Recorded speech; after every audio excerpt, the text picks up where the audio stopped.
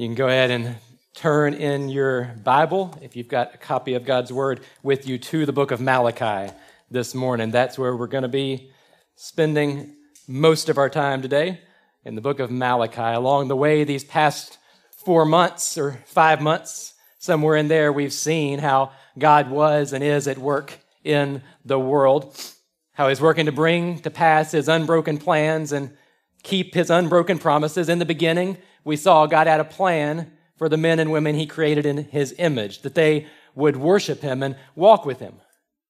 His glory would be their joy. He was all that they needed, but we saw they wanted something more. Actually, something less. They traded God's glory for their own. But it didn't go as they planned, right? The serpent promised a better life, but sin brought nothing into the world but brokenness. A broken relationship with God, broken relationships with creation and with one another. In many, many ways, the Old Testament tells the story of that brokenness. Broken people and broken promises, right? Sin, sickness, and death spreading as sin reigns in the hearts of humanity. And yet there, in all the stories of the brokenness, we've seen another story. In all the failed plans, we've seen a better story, one focused on the one who started it all. In the midst of all the brokenness, when it looks around us like every plan has failed, we behold this unshakable truth that God's plans remain and His promises stand unbroken. Just last week, we saw how Ezra and Nehemiah point us to God's determination, not just to rebuild a temple or to rebuild a wall, but to rebuild the lives and the hearts of His people, reconstructing their worship in a way that would restore their joy. And as the people confessed in Nehemiah, we've seen God's faithfulness, even in the midst of His people's wickedness and rebellion. We've seen His patience over and over again as the people strayed and rebelled, and then decades, and then the centuries that followed their return from exile, we see really come to be no different in that regard. When God spoke through the prophet Malachi, the final words of Scripture His people would hear from the Lord for 400 years, He spoke to a people whose renewed commitment that we saw last week in the book of Nehemiah had already begun to wane. Their hearts had grown cold, their worship had become apathetic. They were a people going through the motions while everything about their lives called their worship into question. So the Old Testament ends with this series of questions, with what's actually this kind of satirical or sarcastic series of questions that God takes up from His people, in part just to show their absurdity. Right? We're fond of saying in our lives that there's no such thing as a stupid question. Right? But at times, the tone of the book of Malachi might beg to differ with that assertion. Here's God who has done everything that we've already seen in this series, everything we've said this morning in summary, and much, much more that we haven't been able to cover over these weeks. He's done all these things to demonstrate His love and His justice and His worth to His people. He has revealed Himself clearly and proven His character time and time again. When they kept rebelling, God kept redeeming. When they were in trouble, God stepped in to rescue them. When they were in exile, God brought them back. God is patient and He's kind, and His grace was so predictable that Jonah would use it against him, right? Whenever Jonah didn't want to go do what God called him to do, he said, God, I didn't want to do this because I knew You're gracious, You're merciful, You're slow to anger, You're kind. I knew this is what You would do, God, because it's who You are. God had clearly revealed Himself to His people, but in their sin, they persisted in what I'll call the pretense of ignorance and misunderstanding, because I think as is often the case in our lives, if we're honest, they grasped all that we've seen in this series on an intellectual level. They understood it in their minds, but they would have known all the right answers.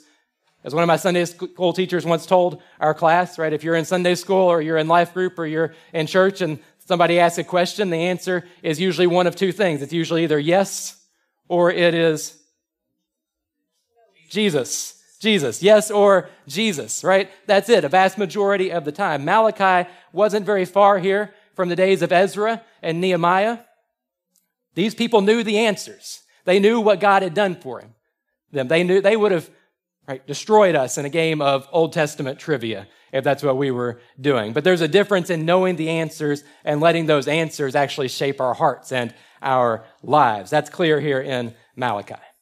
We ended last Sunday with the people declaring a new commitment to God. We will not neglect the house of our God. That was their word. That was their commitment to the Lord. So what do you think Malachi has to address here in the book of Malachi, right? Surely they hadn't already broken that commitment, right? So we've read through much of the Old Testament. As we've preached through the broad strokes of the Old Testament story, you might be wondering at this point, what questions could the people possibly have left? Well, God relays several that they had on their minds and on their hearts here, addressing them one by one. But as we look this morning, we want to look at three big questions that God deals with here through the prophet Malachi. And they're questions that I think people are still answering today, both inside the church and outside. Maybe questions you're wrestling with this morning, or certainly questions that somebody in your circle of family or friends are wrestling with or dealing with or are going to. And so thankfully this morning, for Israel and for us, we see that God gives an answer to those questions. The beauty of it is this: we have lots of questions here this morning. We're going to look at three questions, but the simplicity of God's answer is this, that there's one answer for all of the questions. So this morning, we're going to look at that. Three questions, one answer. Let's get into that. First, we find, as we look at Malachi, they questioned God's love. They questioned God's love. Malachi 1, verse 1, begins this way: the oracle of the word of the Lord to Israel by Malachi. I have loved you, says the Lord, but you say, how have you loved us? Is not Esau Jacob's brother, declares the Lord? Yet I have loved Jacob, but Esau I have hated. I have laid waste his hill country and left his heritage to jackals of the desert. If Edom says, we are shattered, but we will rebuild the ruins, the Lord of hosts says, they may build, but I will tear down, and they will be called the wicked country, and the people with whom the Lord is angry forever. Your own eyes shall see this, and you shall say, great is the Lord beyond the border of Israel. It's truly astounding as we look at all that God had done to demonstrate his love, that still the people were questioning this most basic reality, saying, God, how have you loved us? That's what they want to know. And God answers them, as we often see Jesus do in the Gospels. He answers their question with another question, saying, isn't Esau Jacob's brother? Right, see, the Sunday school answer works here. Is Esau Jacob's brother? Yes, he is. But then God's answer maybe gets a little more confusing, because why would you answer somebody who's questioning your love by talking about someone that you hate? Right, first, let's understand here this morning, God is not expressing here ill will or animosity toward Esau and his descendants in Edom in the way that we might think when we hear the word hate. What he's pointing to is this, that he chose Jacob, that he chose Israel, and it wasn't because of anything that they had earned or deserved. By Jacob was God's chosen, Israel was God's chosen purely on the basis of his grace. And so then, as God repeatedly poured out his grace and his favor and his kindness on the people of Israel, he was doing it to bring about his purposes on earth. And as we look at that, as we look at how God had dealt so kindly and graciously and patiently and poured out his favor in such abundant ways on the people of Israel, if you were to look at Israel and then to look at the people of the descendants of Esau and the people of Edom by contrast, you would have said, right, they are hated, they are despised, they are rejected forever. Right, to which you might be sitting here and thinking, well, then I'm not sure if that's the case. I'm not sure I don't agree with the Israelites' question here. Right, how is a loving God going to reject people forever? Two things on that we see here. Yes, God poured out his grace in a special way on the people of Israel to demonstrate his goodness and faithfulness in the midst of their rebellion. But along the way, have we not seen that God demonstrates that it's faith and nothing else that's the true means by which his saving grace is received? Was Rahab cut off from God's grace because she was not born into the people of Israel? Was Ruth cut off from God's grace because she wasn't born an Israelite? No.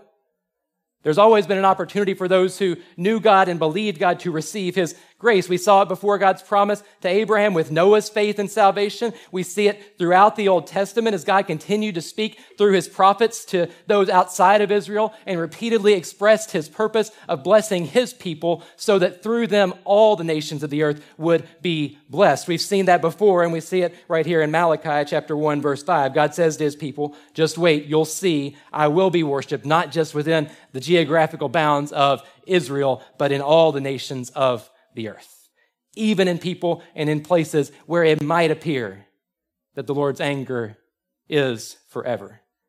The Lord's greatness will be made known in all the nations of the earth. And so God really begins with this twofold answer to his people questioning his love. First, he says, kind of, look at what I've done for you. But second, he says, look around at what I'm about to do in the world around you. Yet they were still questioning his love. With what we see here were ultimately devastating results. Their questioning God's love was reflected in their relationship with him and in the way they dealt with one another. God, we see, as a loving father who was good to his people, but they corrupted their relationship with him, polluting their worship. Instead of bringing God their best in sacrifice, they were bringing lame animals, sick animals, bringing what was of lesser value to give to the Lord. God says in verse 8, if you offer that to your governor, would they take it? Would they accept it? God's glory will be known among the nations, but yet his people were taking him for granted, nonchalantly snorting, it says, at their offenses against him.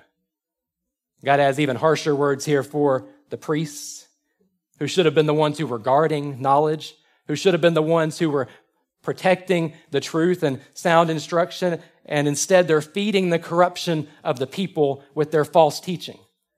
They're more concerned with the approval of men than with the God they claim to worship. Their worship was broken and corrupt, and as is always eventually the case, that brokenness in their relationship with God spread to the way they treated those around them. The order of God's charges here reflects the order of his message to Moses in Leviticus 19.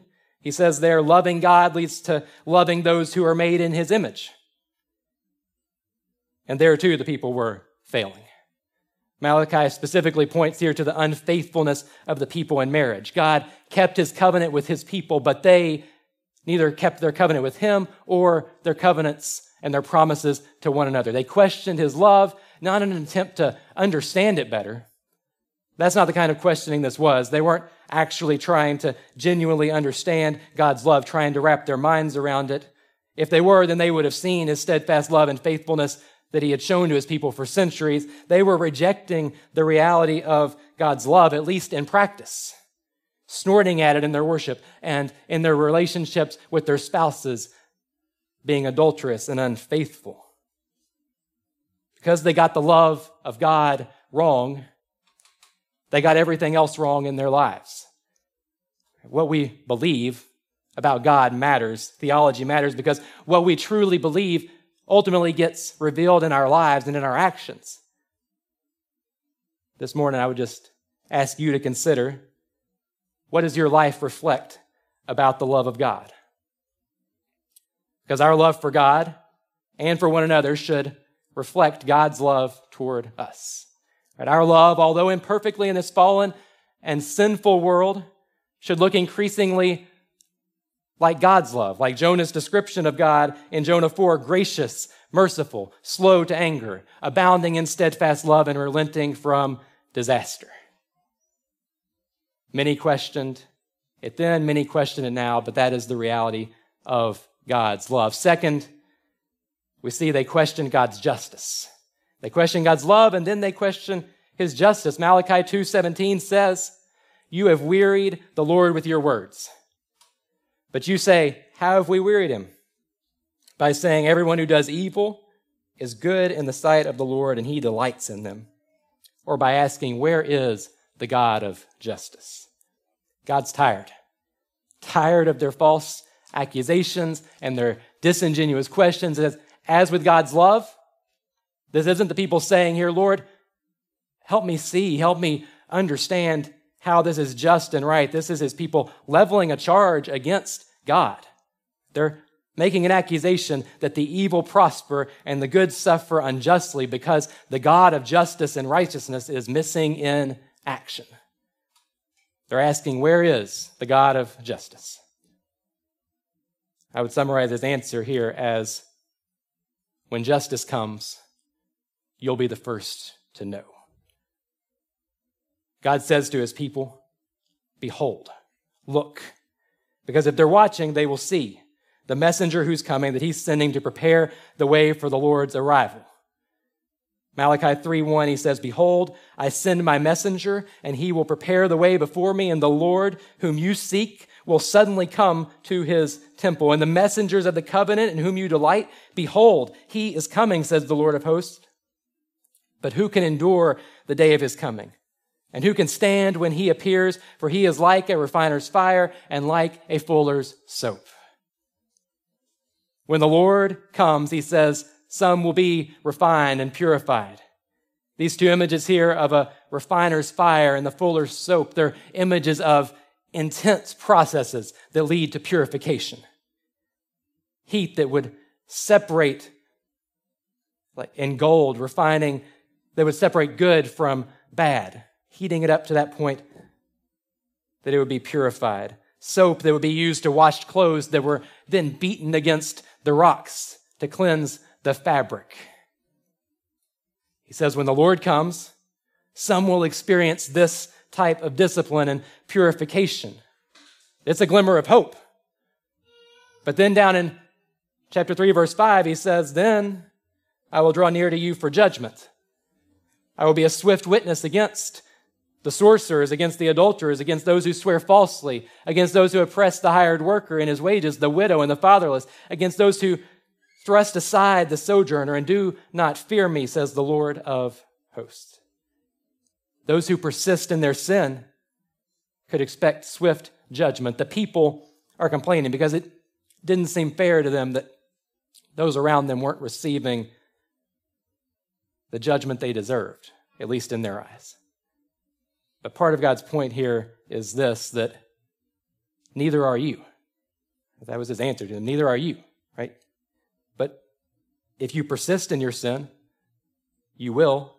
God singles out for judgment here those who treat others unjustly and unfairly, those who lie and cheat and oppress those who were unable to defend themselves, the widow and the orphan, the immigrant. Judgment is coming for those who act unjustly and do not fear the Lord.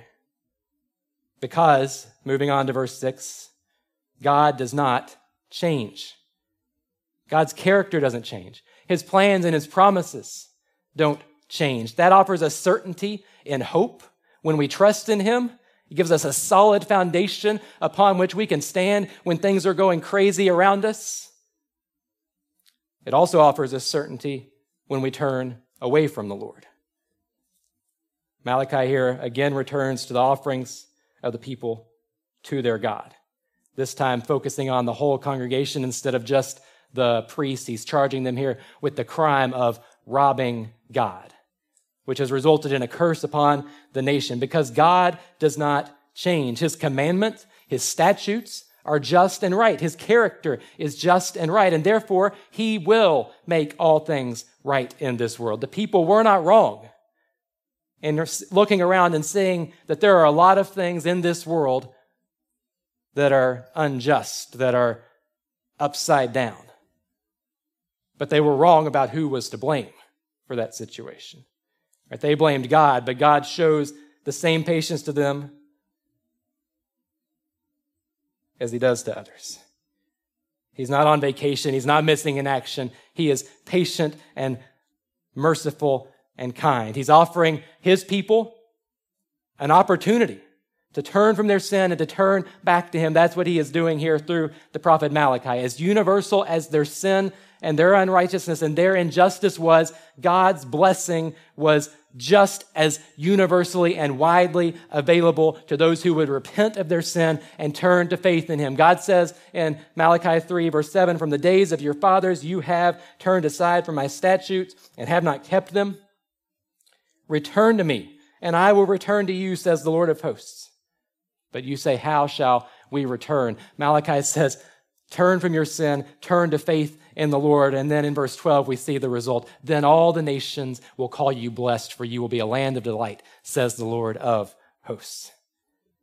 Just like they rejected God's love, so they rejected the reality of God's justice. And once again, their rejection was revealed in their lives. Instead of walking in justice and in righteousness, instead of living to honor God and to honor those created in his image, they walked away from him and lived only for the good of themselves. That was seen in the way they oppressed and exploited those who worked for them, the way they ignored the widow, the orphan, and the immigrant. God ties their mistreatment of others directly to their failure to fear him. Our justice should reflect the justice of God, who heard the cries of his people when they were enslaved in Egypt, and when they were oppressed in the time of the judges, and when they were persecuted in exile, and acted to deliver them time and time again. We see them questioning here God's justice. Many still do the same today. But God has not changed. He is still just and righteous, and he is working to make all things right. They question God's love and his justice. Third, we see they questioned God's worth. God's worth. Malachi chapter 3, verse 13. Your words have been hard against me, says the Lord. But you say, how have we spoken against you? You have said it is vain to serve God. What is the profit of our keeping his charge, or of walking as in mourning before the Lord of hosts? And now we call the arrogant blessed. Evildoers not only prosper, but they put God to the test, and they escape. Here's the inevitable outcome of their rejection of God's love and God's justice. If God doesn't love them and will not act justly, as they've charged, then why would they trust him? Why would they follow him? What's the point? If the arrogant are blessed and evil prospers, then is it really worth it to follow God? That is the question they are asking. And the people conclude that no, it's not. It's vain. It's pointless to serve God. And some of the people at least made that decision. But we're told here in the book of Malachi that all of them did not make that decision. We're told that in the midst of God's sinful and rebellious people, that there were some who feared the Lord, some who valued his name, some who believed the Lord was worthy of their worship. And so it says they got together and spoke with one another. They wrote a book of remembrance before the Lord, remembering those who had feared him. It had been charged that God was ignoring evil to the detriment of those who fear him. But here are some who are saying, no, God has not forgotten us. He has kept his promises. He has been faithful to us, to those who trust him and who walk with him. God says in verse 17, of those who fear him, they shall be mine, says the Lord of hosts. In the day when I make up my treasured possession, I will spare them as a man spares his son who serves him. Then once more you shall see the distinction between the righteous and the wicked, between one who serves God and one who does not serve him. God assures his people once again that while it might appear to our eyes right now that the evil are rewarded and that the righteous are punished, worshiping the Lord will prove to be worth it. When the Lord comes to make up his treasured possession, those who fear him, those who believe in him, will be spared like a son who serves faithfully. God assures his people that there is a day coming when the distinction between the righteous and the wicked will be plain for all to see. A day when every evildoer will meet the swift and final justice of God. They questioned God's worth. Many do the same today, do they not? They would say that what we're doing here this morning, what we do as we gather in this place or as we watch online, that it's ultimately just about soothing our own feelings or somehow making us feel better in this moment, but that it's ultimately and eternally pointless. Perhaps you're wrestling with that question today. Is God worth it? if you are, hear how the book of Malachi ends. Starting in Malachi chapter 4, verse 2. But for you who fear my name, the Son of Righteousness shall rise with healing in its wings. You shall go out leaping like calves from the stall. And you shall tread down the wicked, for they will be ashes under the soles of your feet on the day when I act, says the Lord of hosts. Remember the law of my servant Moses, the statutes and rules that I commanded him at Horeb and for all Israel. Behold, I will send you Elijah the prophet before the great and awesome day of the Lord comes, and he will turn the hearts of fathers to their children and hearts of children to their fathers, lest I come and strike the land with a decree of utter destruction. God says to his people, to those who still fear his name, those who keep believing in the midst of the swirling questions, he says, hang on. He says, I know it's dark now, but look to the horizon. The sun will rise. He says, I know there's sickness now, but healing is on the way. He knows that grief and sorrow are heavy in this broken and fallen world, but he says freedom and joy are coming like calves leaping from the stall. And so he says, remember the law, keep my commandments, trust me, follow me, walk with me. It will be worth it.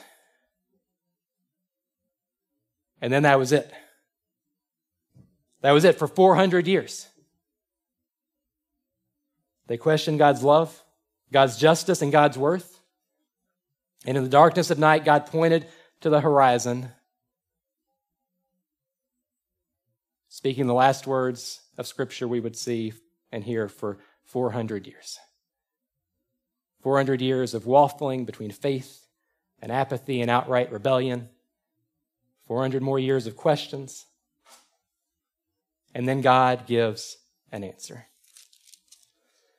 You might need to turn a page or two this morning, but the next verse in your Bible, beginning of the Gospel of Matthew, says this: the book of the genealogy of Jesus Christ, the son of David, the son of Abraham. God gives an answer. Jesus answers every question. You may remember God promised Abraham that he would be a great nation and that through him all the families of the earth would be blessed.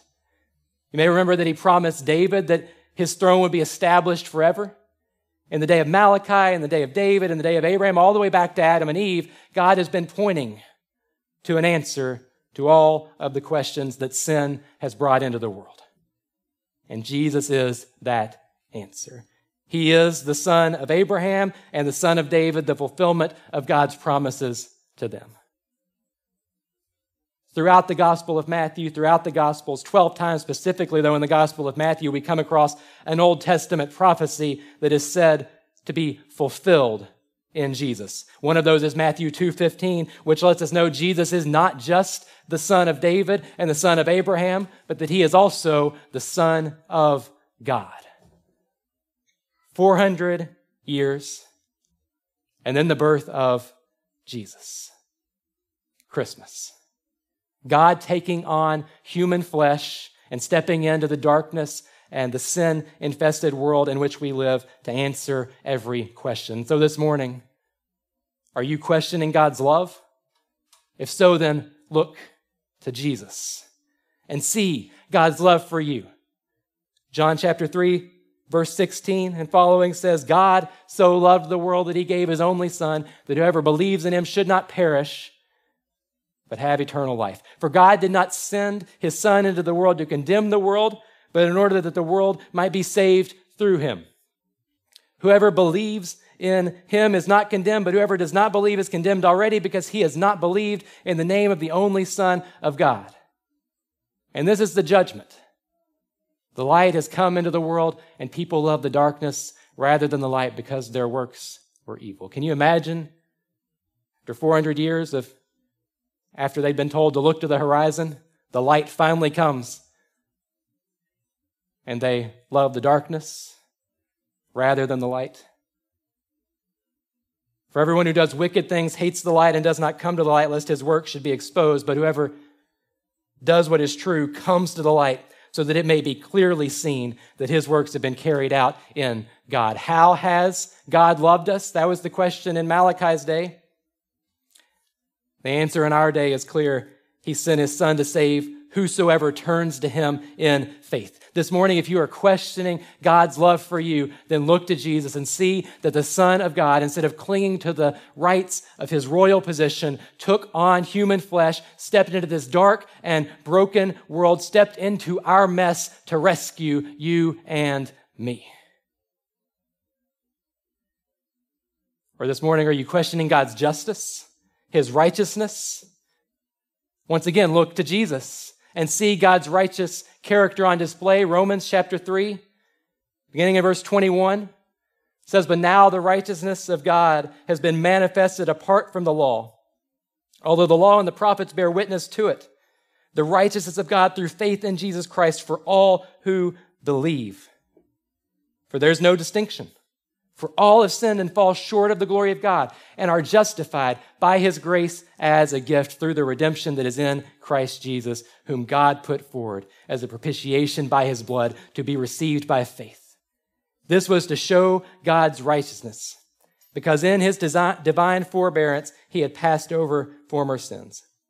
It was to show his righteousness at the present time so that he might be just and the justifier of the one who has faith in Jesus." Where is the God of justice?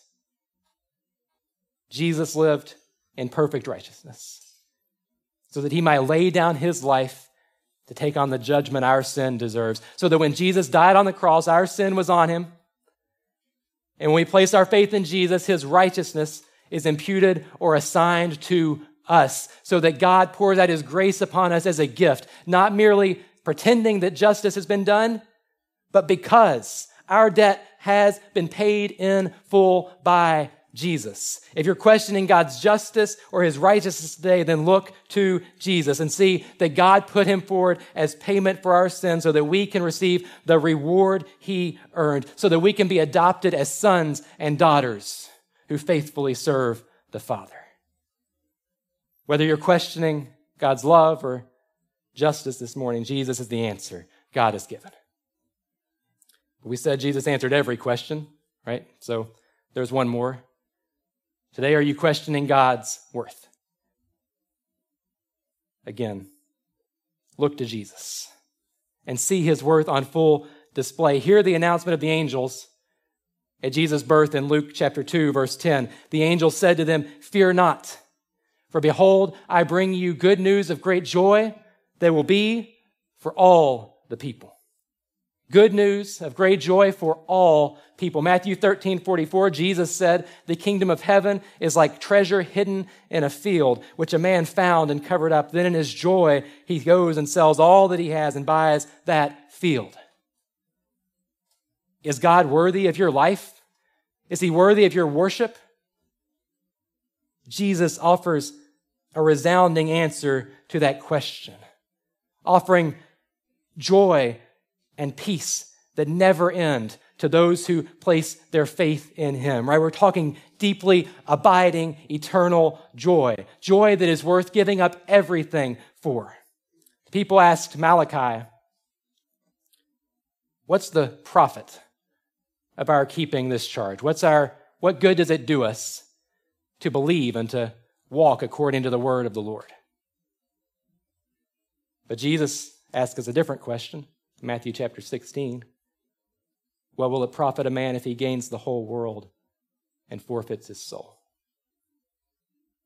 This morning, if you're wondering whether following Jesus is worth it,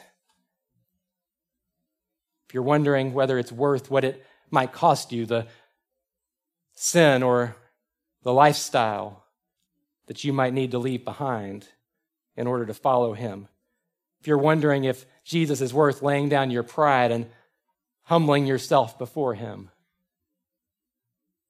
I'm here to tell you today, and I think there are more in this place who would agree that yes, he is worth it.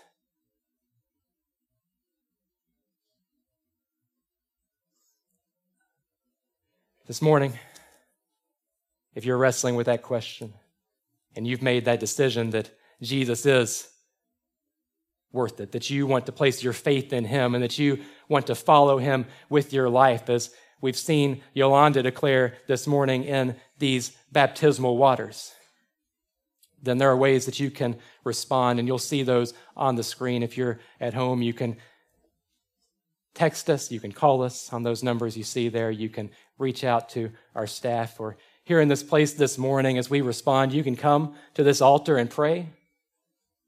As our service ends, I would love to talk with you more about who Jesus is and about what he has done for you and how you can take that next step in following him. There are others around you who would love to talk with you more about that as well.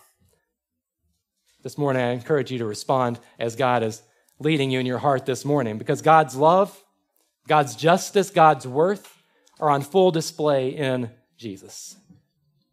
When God's people were questioning everything, and when the night was at its darkest, he pointed them to the Son of Righteousness that was rising on the horizon to bring light to a dark world, to bring healing from sin and sickness, to bring joy and freedom like calves leaping from the stall. Malachi and the people in his day looked forward to the light and the life that we have received in Jesus.